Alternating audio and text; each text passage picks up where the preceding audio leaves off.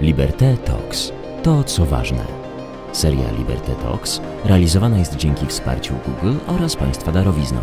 Na podcast Jest, sobie, kraj zaprasza Magdalena M. Baran.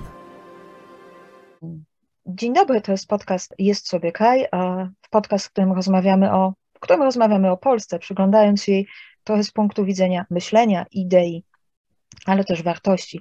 Rozmawiamy o tym, kim jesteśmy, jacy jesteśmy. Dzisiaj moim gościem zgodził się być Bartłomiej Sienkiewicz.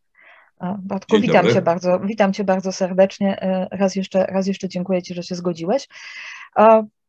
Rozmawiamy, jak sądzę, w momencie szczególnym, tym listopadowym, ale dlaczego, to zaraz powiem. Chcę zacząć od tego, że trochę kiedy umawialiśmy się na tę rozmowę, to umawialiśmy się na rozmowę i o mitach, i o pamięci historycznej. I tak mi chodzi po głowie to, że każda społeczność, każda wspólnota trzyma różnego rodzaju trupy w szafie. Takie historyczne, kulturowe, polityczne upiory, które wyciągamy na specjalne okazje. I to, co wydaje się, że było elementem jakiegoś dziedzictwa, no właśnie, trochę nam się w te upiory zmieniło. A te z kolei, i tutaj będę bardzo świadomie używała słowa narodowa tożsamość, kiedy zasiedlają narodową tożsamość, niekoniecznie budują bogactwa, ale też mogą sprowadzać na wspólnotę pewnego rodzaju zagrożenia.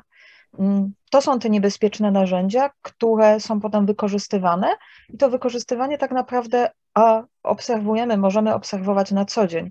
I chciałam Cię zapytać, gdzie Ty w historii widzisz gdzie są te nasze trupy w tych szafach? Co to są za trupy? Gdzie Ty te upiory widzisz? Może powiedzmy o przeszłości bardziej niż o historii, bo jako historyk chyba należy do tej niewykonującej pracy historyka, ale i z wykształcenia, i z takiego odruchu myślenia. Mam bardzo silne przekonanie o absolutnej bezradności historii jako nauki społecznej, jeśli chodzi o poziom oddziaływania społecznego. Historia zostawiona historykom jest historią martwą, do której nikt nie zagląda i raczej mam wrażenie, że uprawiałem zawód, czy jestem przygotowany do uprawiania jednego z najbardziej daremnych zawodów w świecie. Bo opowieść o przeszłości oddana historykom nikogo nie interesuje. Tak naprawdę, jeśli mówimy o przeszłości, to mówimy o historii jako opowieści, która się snuje cały czas. Historię o przeszłości opowiadamy cały czas na nowo. I jak w początki literatury naszej cywilizacji, jeśli zaczynasz opowieść, to równocześnie tworzysz mit. Każda opowieść jest równocześnie tworzeniem mitu. I my, mówiąc o historii, bardzo często mówimy o pewnym zbiorze wyobrażeń powszechnych na temat naszego losu.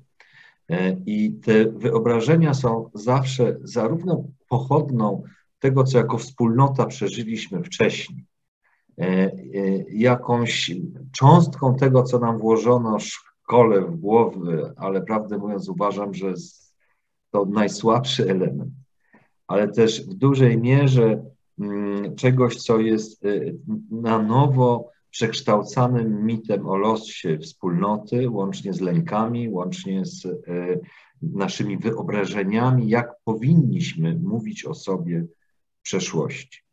I ten rozdźwięk między historią jako nauką, a historią jako współodczuwaniem bardziej żywej opowieści, która cały czas się dzieje, jest olbrzymi.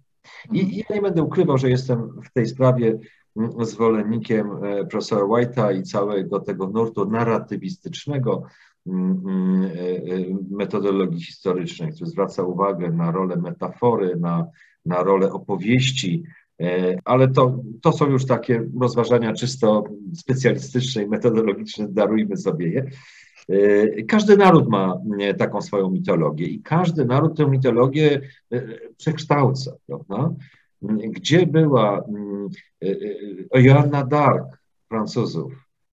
Przecież jest XIX-wiecznym odkryciem, który w pewnym momencie został zawłaszczony przez jedną z części politycznego sporu w obrębie II Cesarstwa i Republiki Francuskiej, który stał się w tej chwili, nadal jest symbolem zresztą politycznym dzielącym Francuzów, a równocześnie trudno sobie wyobrazić w tej chwili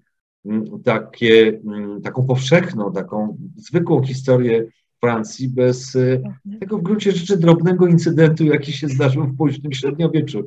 Więc wszyscy mamy w sobie takie historie. Trzymając się jeszcze bardziej Francji, no to przypominam proces lat 80.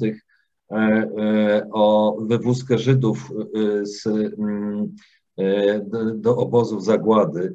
To był absolutnym wstrząsem dla opinii publicznej francuskiej. Spory wokół niego trwały bardzo długo, zanim po tych 40 latach Francuzi zaakceptowali, trochę cicho zaakceptowali fakt, że jako quasi państwo okupacyjne mają udział w Holokauście. Więc te trupy mamy nie tylko my, znaczy każdy naród ma tego rodzaju opowieści, które są i mitologią, i zbiorowym lękiem, i przekształceniem historii w zależności od współczesnych wypadków. To trochę smutne, jak mówisz o daremności tego zawodu. Ja myślę, że gdzieś też w tym, czym ja się zajmuję, czasami mi się wydaje, na ile daremny jest zawód filozofa, jeżeli w ogóle możemy o tym mówić jako o zawodzie.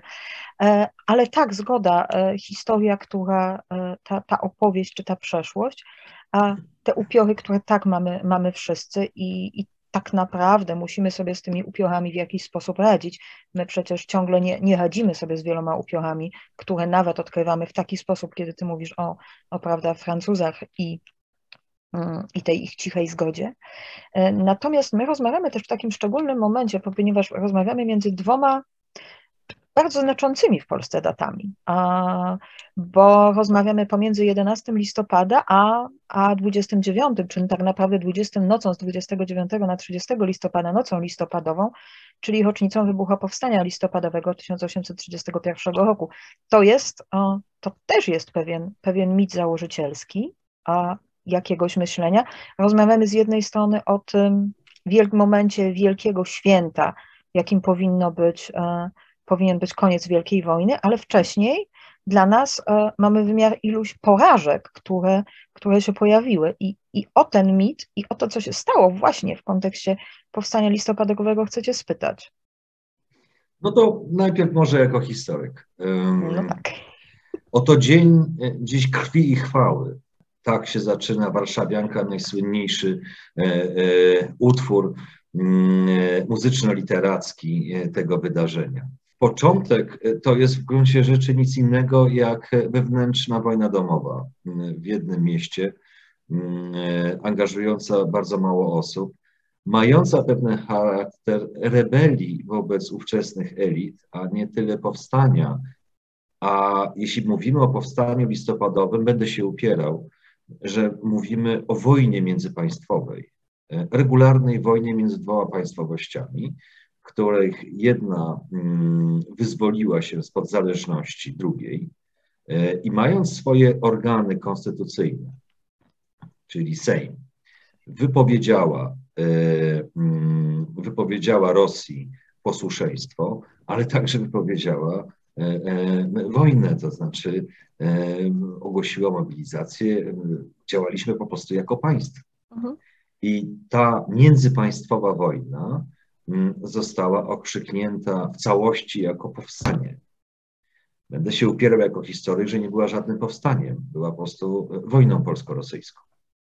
Klęska tego, co nazywamy powstaniem listopadowym, była tak naprawdę ostateczną klęską państwowości polskiej. Likwidacji Sejmu, konstytucji, własnych urzędów, instytucji, wojska, szkolnictwa. To była absolutna katastrofa państwowości, bo to, że doświadczyliśmy wcześniej zaborów, to przypomnę, że ten pierwszy fragment zaborów był stosunkowo krótki. Trwał niecałe 7 lat tego nieistnienia. Potem było Księstwo Warszawskie, a potem było Królestwo Polskie, jakby odrodziły się naturalne państwowe instytucje, czy pod protektorem napoleońskim, czy w wyniku Kongresu Wiedeńskiego i utworzenia Królestwa Polskiego jako osobnego państwa. I teraz proszę zobaczyć, na czym polega ta prawdziwa tragedia. Znaczy w momencie, kiedy startuje w Europie nowoczesność, kiedy startuje ten bieg narodów do pary elektryczności, przemian społecznych, tego wszystkiego, co stworzyło współczesną Europę, my tracimy jakiekolwiek instytucje państwowe. I to jest, prawdę mówiąc, ten dramat tego, co nazywamy powstaniem listopadowym. I tracimy je bezzwrotnie aż do 11 listopada, idąc świętem, czyli do powrotu Piłsudskiego z Magdeburga, do ogłoszenia się naczelnikiem państwa. Co robi Piłsudski 11 listopada? Piłsudski przerzuca pomost między epokami. Ostatnim, według niego, elementem wolnego państwa nie były jakieś zależne twory, jak Księstwo Warszawskie czy Królestwo Polskie, mimo że to były państwa. On lekceważy tę formę państwowości. On nawiązuje do ostatniego drgnienia I Rzeczypospolitej, do stanowiska naczelnika Tadeusza Kościuszki. I odwołując się naczelnikiem, mówi: przerzucam pomost między latami niewoli, między ułomnymi państwowościami, nie przyjmuję tego dorobku, tego, że mieliśmy szkoły, monety, Sejm, wojsko, ponieważ jak one były zależne od Rosji, to znaczy, że ich nie możemy liczyć. I to przerzucenie przez Piłsudskiego tego pomostu między ostatnim drgnieniem I Rzeczypospolitej, jakie było powstanie kościuszkowskie z naczelnikiem Kościuszką, i początkiem wolnej Polski, jakim tym ustanowieniem tego urzędu naczelnika państwa uczynił Piłsudski. To jest 11 listopada. To jest przejście między światami, ale równocześnie to jest opowieść, znowu, to jest opowieść o tych dwóch mitach. Ja się tylko zastanawiam, wiesz, nad tym, dlaczego my się wciąż, i na tyle, na ile sama pamiętam ze szkoły, przecież jasne nam mówiono, że z jednej strony Polacy mają wtedy świadomość i zwycięskiej rewolucji francuskiej, czy rewolucji w Belgii. Z drugiej strony, no właśnie, to jest łamanie konstytucji, które było nadane Królestwu Kongresowemu, prawda? Przez chociażby wprowadzenie cenzury, czy zakaz zgromadzeń, czy jawnych obrad Sejmu, tak dalej, tak dalej, tak dalej. Ale my się ciągle o tej historii, i to dla mnie zawsze było martwiące, uczymy głównie przez literaturę, bo my się je uczymy przez dziady, przez Redutę Ordona, przez Sowińskiego w okopach woli, a później nagle zaczynamy jej się uczyć z perspektywy Nocy Listopadowej, czy właśnie Warszawianki. I to są obrazy, które dużo mocniej zostają, myślę, w tej świadomości mitologicznej, w tej właśnie opowieści, narracji, niż fakty historyczne. Jest taki fragment u Wyspiańskiego, który powraca wielokrotnie, jest chyba doskonałą ilustracją tego, o czym mówisz. Musi umrzeć, co ma żyć w Nocy Listopadowej. Wyspiański, który z historii Polski robił antyczną tragedię, wpisaną w mit Demeter, która powraca u Greków z Hadesu, z nieistnienia, odradza świat, ale żeby odrodzić, przedtem nie istnieje, umiera. Musi umrzeć, co ma żyć. Jedyną formą odzyskania istnienia jest ofiara krwi. Jedyną formą przekupienia złego losu jest złożenie siebie w ofierze.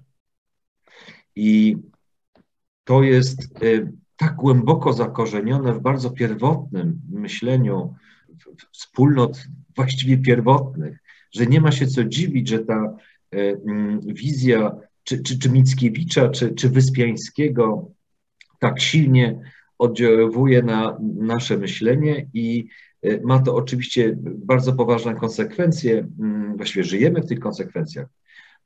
Otóż odzyskanie niepodległości przez Polskę w 90 roku formalnie, pierwsze wolne całkowicie wybory i próba budowy państwa bez tej legendy krwi, ofiary, skończyła się zakwestionowaniem prawomocności państwa polskiego i uznaniem, że ono jest z nieprawego łoża, że skoro dogadano się, jakiś proces ogólny doprowadził do tego, że uzyskaliśmy niepodległość, a nikt za to nie zginął, nikt nie poległ, nie było zrywu, nikt nie umarł, by to państwo żyło dalej, to znaczy, że ono jest nieprawdziwe.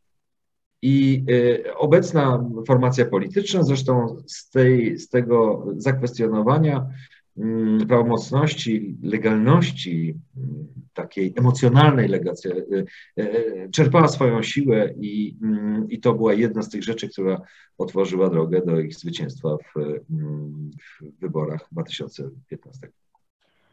No nie tylko czerpała, ale przecież nadal czerpie.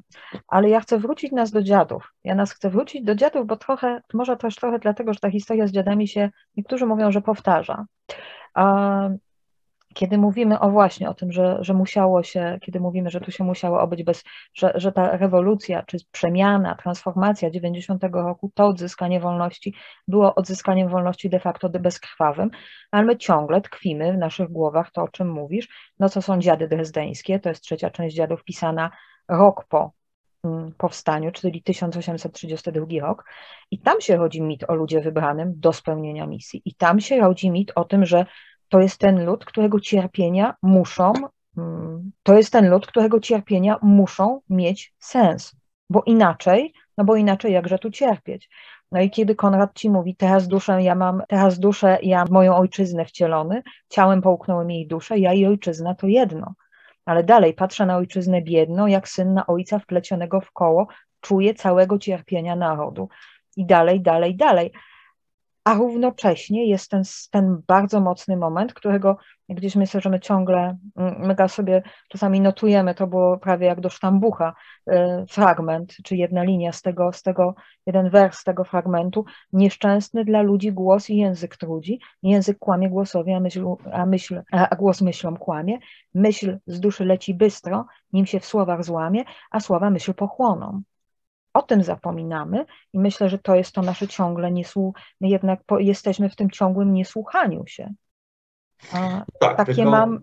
Przepraszam, tylko może ja muszę powiedzieć, że ja nie mam ucha mistycznego i w związku z tym jestem trochę odporny na te łabędzie śpiewy mistyczne. O właśnie. I rozumiem, że sytuacja krzywdy, klęski państwowości, tego właściwie najmroczniejszej rzeczy, która nas dotknęła. Znaczy, nie było nas przez 123 lata kluczowe dla rozwoju nowoczesności i Europy. Po prostu nie istnieliśmy jako państwo. I nic z tego nie jest w stanie zacząć. I też pamiętam te rozterki mojego pradziada Henryka Sienkiewicza, który jest skonfrontowany z Ameryką, gdzie się rodzi społeczeństwo masowe, gdzie się rodzi nowoczesność, zrozumiał, że właściwie Polacy są bardziej podobni Irokezom niż Szoszonom i że podobny los im może grozić, że są jak plemię, które może być wytępione. Sam należał do pokolenia przecież, które doświadczyło niesamowitej traumy powstania styczniowego, która przecież była takim najbardziej dramatycznym akordem polskich powstań ery rozbiorowej. Ta chęć ucieczki z tego fatum jest tak silna, że rodzi zarówno takie próby jak Henryka Sienkiewicza przezwyciężenia tego przez inną opowieść historii.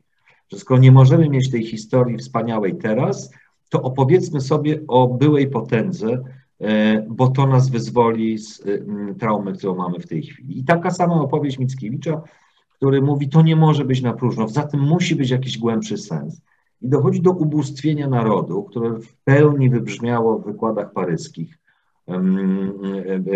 Mickiewicza, które są absolutnym bełkotem mistyczno-nacjonalistycznym na pograniczu szaleństwa. I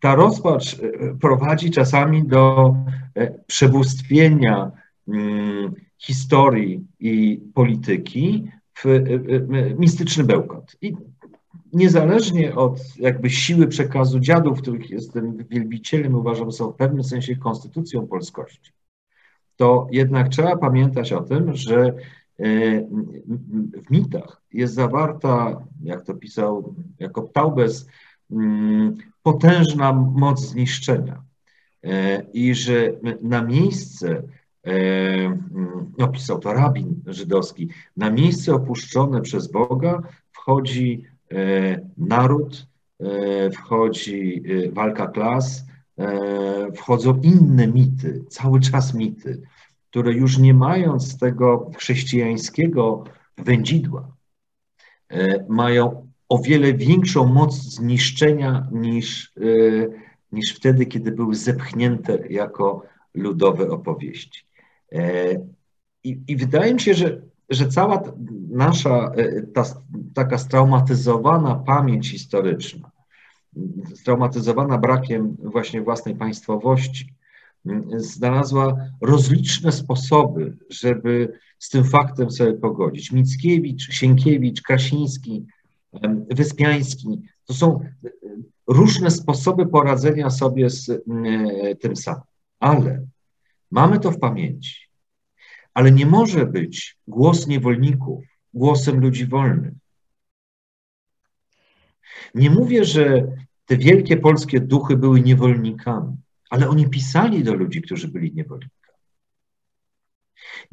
To jest jeszcze inaczej, że z takich stanów granicznych, stanów, które się nie spotyka normalnie, nie można wyprowadzać moralności dnia codziennego.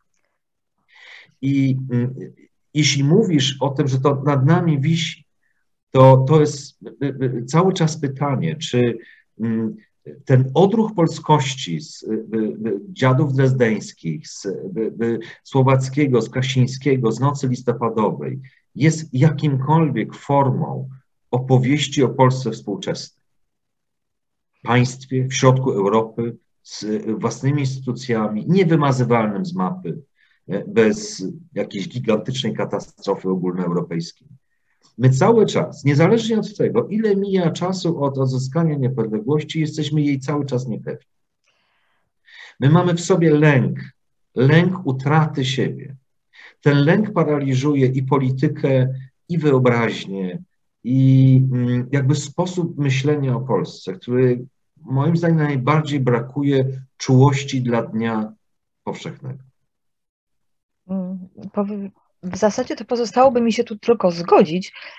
Ja mam jakby dwa wątki mi tutaj pracują. Jeden to jest no może ten głęboki problem, że my z tej naszej przeszłości cały czas bierzemy tylko i wyłącznie popioły, a nie ogień. W tym wszystkim gdzieś nie znamy własnej historii, dlatego nie znamy tak bardzo, że aż jesteśmy skazani na powtarzanie pewnych scenariuszy. Łącznie z tego powtarzaniem tego scenariusza, że czy opowieści takiej, że Polacy są zdolni do wielkich czynów tylko wtedy, kiedy mają na rękach kajdany. I to mnie prowadzi do drugiej myśli. To mnie prowadzi do tego, jak bardzo my sobie nie radzimy z wolnością. To, co było ileś razy diagnozowane, do czego chciałabym wrócić, na razie cię zostawię z tymi kajdanami, z tymi popiołami, za chwilę będę chciała wrócić do wolności, która jest dla mnie tu bardzo ważnym wątkiem. No tak, tylko jeśli żyje się w wyobrażeniach ukutych w niewoli, to nie można zabsorbować tego, co się dzieje teraz.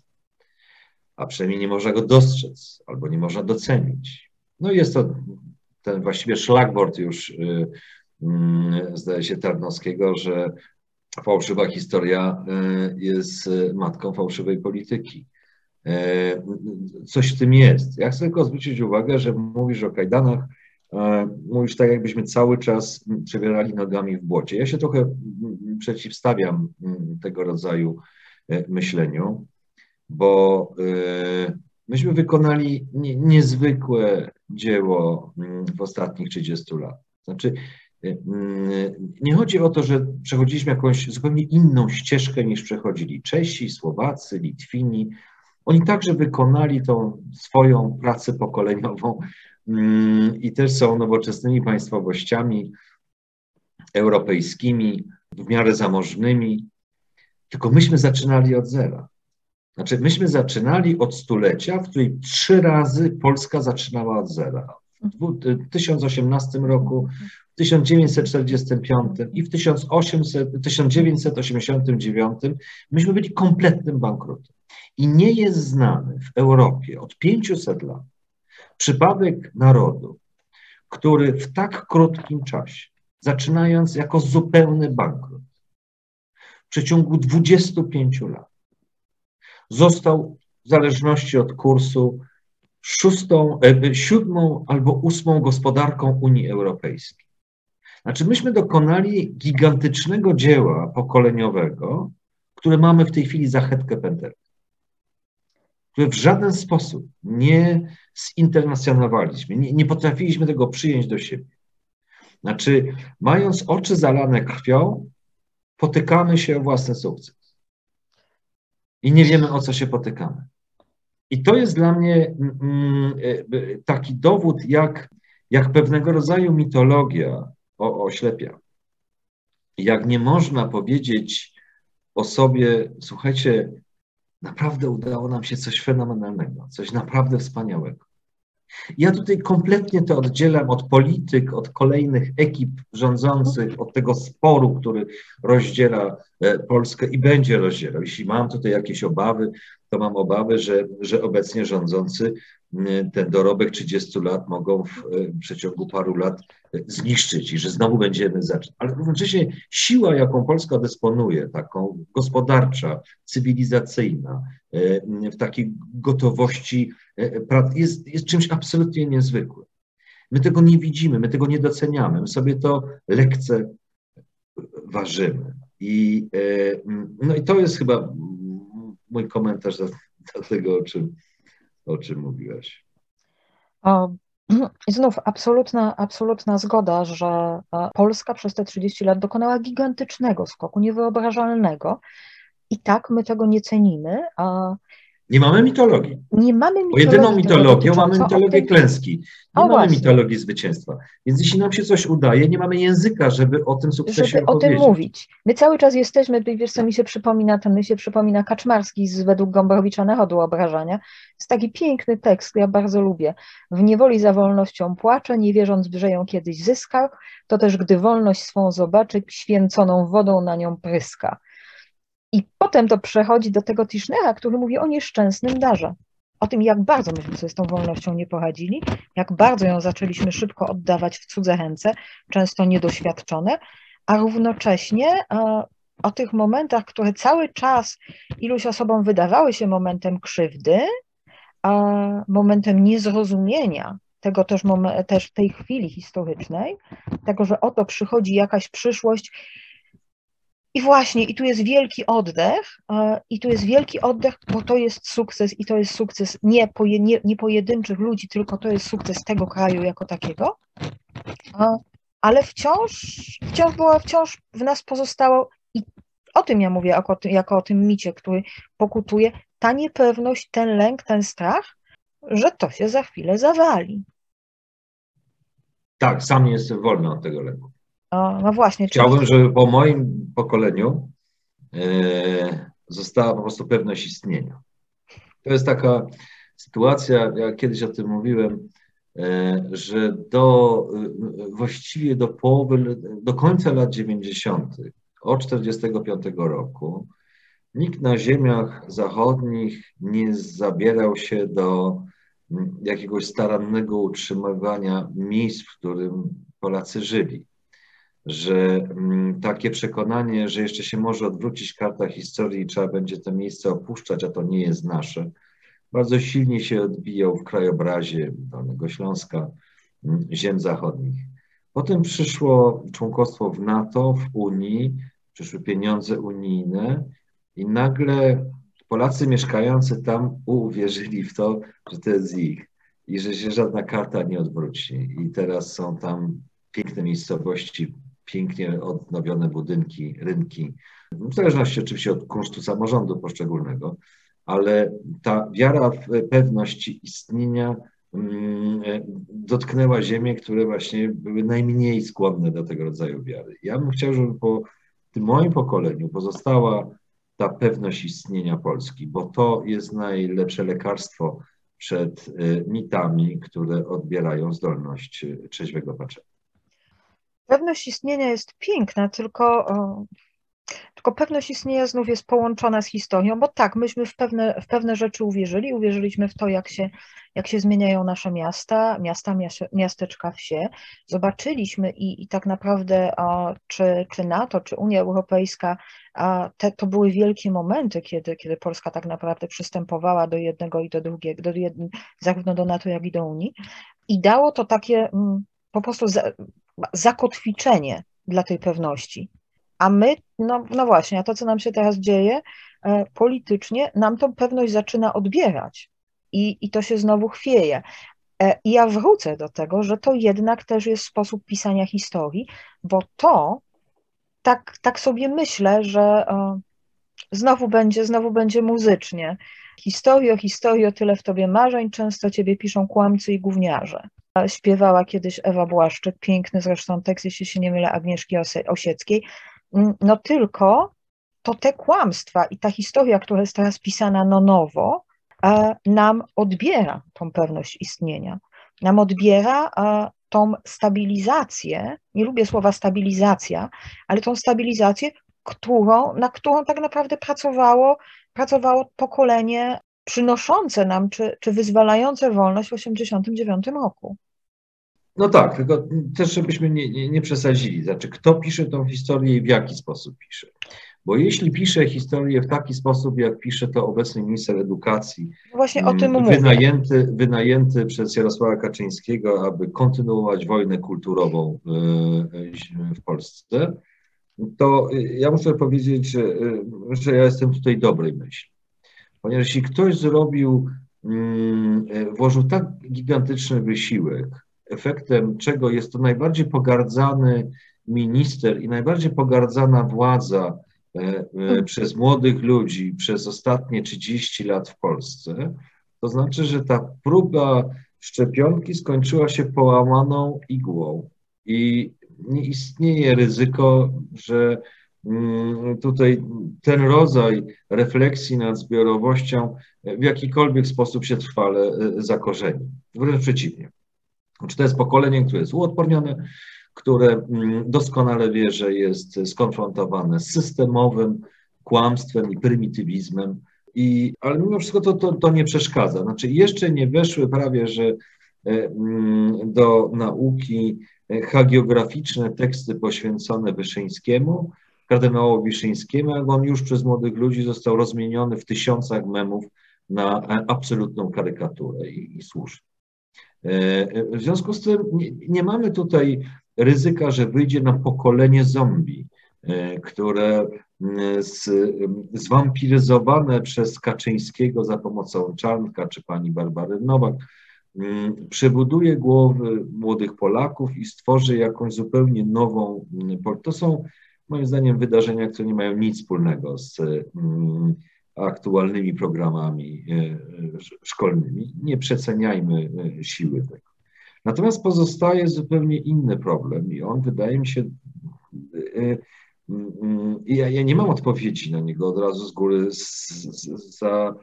to chcę powiedzieć. To znaczy państwa narodowe, niezależnie od swoich mitologii, niezależnie od takiej swojej spoistości. Polska jest bardzo spoistym krajem. Naród polski jest bardzo spoistym narodem w sensie takiego rozpoznawania się w historii, przy wszystkich różnicach oczywiście. Ale państwa, które są źródłem tej mitologii, coraz więcej zabierają, coraz mniej dają. Państwa narodowe są w bardzo głębokim kryzysie. I śladem tego kryzysu będzie także kryzys czegoś, co się nazywa pojęciem narodu jako pewnej jednorodnej wspólnoty. Nigdzie już taka jednorodna wspólnota nie istnieje. Ani w Hiszpanii, bardzo wewnętrznie podzielonej, ani we Francji, bardzo wewnętrznie podzielonej. W Holandii wydawałoby się absolutnie impregnowanej na tego rodzaju historii. Już nie mówię o Czechach, nie mówię o Węgrzech. Jednym słowem, mamy do czynienia w skali Zachodu z pewnym procesem, w którym problemy państw narodowych jako formuły władzy, polityki, ale imaginarium społecznego, czego pochodną przecież jest stworzenie w ogóle idei narodu jako czegoś wyjątkowego w tym epoce nacjonalizmu, w drugiej połowie XIX wieku. Państwo narodowe zaczyna słabnąć, a wraz z nim będą słabły także i te ideologie. Jaki będzie tego finał? Jakie inne mity wejdą na miejsce tych coraz bardziej zwietrzałych? Nie mam pojęcia. Obawiam się, że to wykracza poza horyzont mojego biologicznego istnienia i chyba nie zobaczę skutków tego, ale początku tej zmiany już dożyłem. Może nie bądźmy aż tak pesymistyczni, wiesz, z tym, bo ja myślę, że czasami mi się wydaje, że to może pójść bardzo szybko, bo faktycznie państwa narodowe są w kryzysie. Też zaczynamy chyba myśleć o tym, że czasami jest tak, że ten nacjonalizm taki bardzo ostry, to był jednak, Kisielewski pisał, że to był wyraz małej wiary w rzeczywiste możliwości własnego narodu, czy małej wiary w ludzi, a też to, co się teraz dzieje, co obserwuję i po moich studentach, ale też po ludziach z bardzo wielu pokoleń, to jest trochę potwierdzenie tego, że takie ostateczne granice dobra i zła, wiary w nasze możliwości, wcale nie biegną granicami narodów, ale granicami ludzi. Ci ludzie, tak jak wtedy w 1989 roku, potrafili się uwolnić i nas uwolnić również. Mówię jako to pokolenie, które wtedy, ja wtedy miałam 10 lat.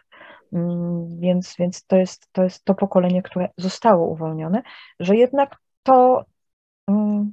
w ludziach tkwi to coś dobrego. To też, kiedy patrzymy nawet na kryzys przy granicy i na to, jak reagują w tej chwili ludzie, to coraz częściej to są reakcje ludzkie, a nie reakcje oglądające się na politykę.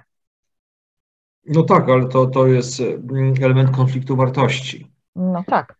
Prawda? To znaczy, to jest sytuacja na granicy, była klasyczną sytuacją konfliktu wartości. Czy wyżej cenimy wartość, za którą jest prawo, a także znaczna emocja społeczna, która mówi, że my nadal chcemy kontrolować, kto do nas może wejść, a kto do nas może nie wejść.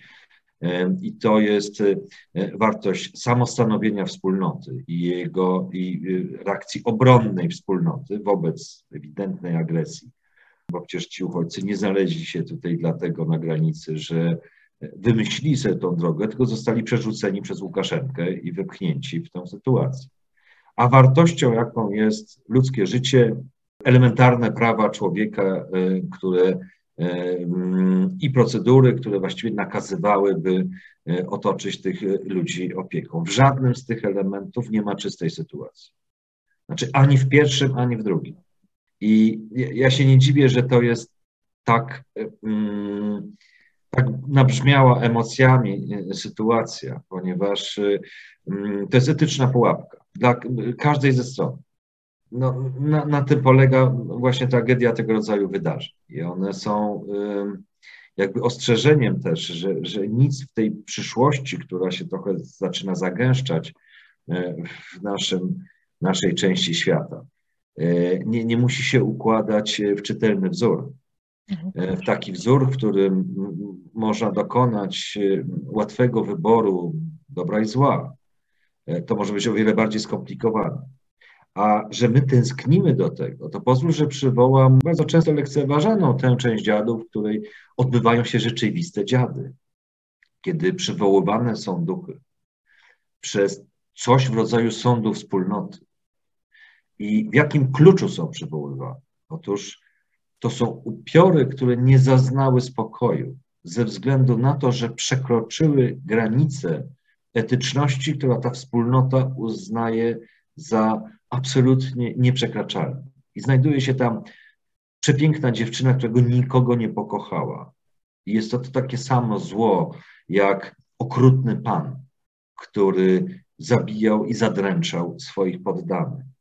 Ta granica etyczności, którą rysuje Mickiewicz w tych scenach, jest czymś w rodzaju takiej konstytucji zbiorowości. I tak zresztą rozumiał to wybitny polski reżyser Zadara, który parę lat temu we Wrocławiu wystawił te dziady jako całość, mówiąc, to jest konstytucja polskości i ona jest o wiele głębsza, niż nam się wydaje. Polityka tu jest tylko i wyłącznie pewnym naskórkiem. Tutaj chodzi o to, jak my rozumiemy dobro i zło. I wydaje mi się, że to wyzwanie tej niepewności, jaka w nas jest wokół sytuacji w Polsce i wokół Polski, ponownie pokazujących się zagrożeń bezpieczeństwa, kryje w sobie taką obawę, że być może nie staniemy wobec wydarzeń, której cała nasza konstytucja i doświadczenie pozwoli nam je jednoznacznie określić. I ta historia nad granicą dla mnie była takim właśnie ostrzeżeniem, że możemy się znaleźć w sytuacji zaiste piekielnych dylematów, a nie wyłącznie w sytuacji prostego wyboru między dobrem a złem. No bo to dobro i zło nie jest tutaj. No i dlatego chcę wrócić tu do polityki, bo cała rzecz, o której mówimy, bo cała historia, o której mówimy od początku tej audycji, jest właściwie opowieścią o apolityczności Polaków. Bo w polityce jest zawarta zarówno ta jej potworna moc niszczenia. Politykiem był Hitler, politykiem był Stalin, politykiem to doświadczenie dwudziestowiecznych totalitaryzmów, ale także okrucieństw naszych czasów. Ale też w polityce jest zawarta zwykle wielka szansa uzgadniania rzeczy, które są na gruncie etycznym często nie do uzgodnienia. Czyli jak mamy konflikt wartości, to właściwie zostaje nam wojna o absoluty. Otóż to, co jest moim zdaniem najbardziej fascynujące w polityce, to jest zdolność przekroczenia tej linii. Znaczy poradzenia sobie z konfliktem, który jest de facto nierozwiązywalny na gruncie takich naszych naturalnych ustawień. I ja mam nadzieję, że w tych nadchodzących czasach taką politykę będziemy mogli i obserwować, i uprawiać, i brać w niej udział, bo w niej jest w pewnym sensie szansa uniknięcia tych najgorszych kryzysów, czyli rozpadu nas samych w środku. Prawda? Bo jeśli my sami się rozpadamy w wyniku konfliktu, którego nie jesteśmy w stanie rozwiązać, to tym samym nasza społeczność się rozpada, tym samym nasz świat się rozpada. I to scalanie tego wewnętrznego konfliktu etycznego jest chyba jednym z najważniejszych rzeczy, jakie nas czeka w przyszłości. No, przepraszam, że tak ogólnie, ale... Ale wiesz co, to ja cię przepraszam, ale to tak naprawdę wcale nie było ogólnie. To, co się gdzieś we mnie odzywa się oczywiście etyk, który mówi tak, w konflikcie z wartości nie ma prostych rozwiązań, nie ma łatwych rozwiązań. I często tak, to są nasze wybory. A ja bym bardzo chciała, żeby ta polityka rzeczywiście była taką polityką, o jakiej mówisz, ale to jest też taka polityka, w której nie mówimy, że rozniesiemy na szabelkach, tylko pamiętamy o tym, że jeżeli, znowu będzie kaczmarski, Rzeczpospolita jest wielka, czy starczy dla nas jej. Ja bym bardzo chciała, żebyśmy mieli taką politykę, w której tej Rzeczpospolitej rzeczywiście starcza dla nas. A może trochę bardziej praktycznie. A mówisz, dobrze. Bo obawiam się, że... Ale to może być bardzo praktyczne. Na cytatach z literatury bardzo trudno zbudować jakąś nadzieję, natomiast ja wolałbym Ci opowiedzieć inną historię. Otóż właśnie się skończył w 90 roku apartheid w RPA. Po jednej stronie był ocean krzywd i cierpienia. Po drugiej stronie była zaciekłość i chęć i obawa, że teraz czarni obywatele RPA urządzą piekło dla białych. I powstaje wtedy Komisja Prawdy i Pojednania, na czele której stoi biskup Desmond Tutu, która w przeciągu paru lat doprowadziła do ujawnienia prawdy o tym, co się stało. I to ujawnienie prawdy było wyższym celem niż możliwość skazania kogoś bądź nie. No ci, którzy zostało udokumentowane, poza kwestią ponieśli konsekwencje, ale tak naprawdę ta komisja miała za zadanie przedłożyć przed oczy ludzi, co nas tak naprawdę spotkało. I niezależnie od pęknięć, jakie w tej chwili przeżywa ten kraj, to ta komisja de facto spowodowała, że przez 20 lat oni sobie nie skoczyli do gardeł. I w jaki sposób ocaliła to współistnienie piekielnie trudne. Więc to nie jest tak, że za każdym razem musimy czegoś szukać w poezji. Czasami po prostu trzeba popatrzeć się, jak to inni robią i wierzyć w to, że nie musimy być gorsi. To nie szukając w poezji, to przecież to samo wydarzyło nam się w Rwandzie, kiedy mieliśmy sądy lokalne, sądy KKK, tradycyjne sądy, przed którymi stanęli nawet ci, którzy wyszli na mocy, którzy po ludobójstwie wyszli na mocy amnestii z więzień. Amnestii, tak. Ale oni stanęli przed tymi sądami, które były sądami sprawowanymi przez lokalną społeczność, przez tak zwanych, to się różnie tłumaczyło, ich się tłumaczyło również jako nieskalanych, tych, którzy byli etycznie nieskalani, którzy byli w stanie przyjrzeć się i wydać wyrok, ale równocześnie nie skazywać całej społeczności, chociażby dzieci Hutu, na nieistnienie w społeczeństwie po ludobójstwie. I oni dzięki temu, to nie jest poetyckie, to jest tak naprawdę wyznanie jednej Rwandyjki, która powiedziała, że ludobójstwo to nie jest jakiś krzak, który gdzieś tam sobie rośnie, tylko to są te wszystkie korzenie, które są splątane pod ziemią i tak długo jak nie widzimy tych korzeni, to nie widzimy dobra i zła i pozwalamy, żeby to rosło. Więc ja myślę, że to nasze grzebanie się w tej historii to jest dokładnie to, o czym ty mówisz. Ale to jest to też moje pytanie o to, czy tej Rzeczpospolitej dla nas wystarczy. Czy my zobaczymy te korzenie, w których to i dobro, bo to nie jest, że tylko zło tam tkwi, w których tkwi i dobro, i zło, i co będziemy potrafili z nimi w tej polityce zrobić.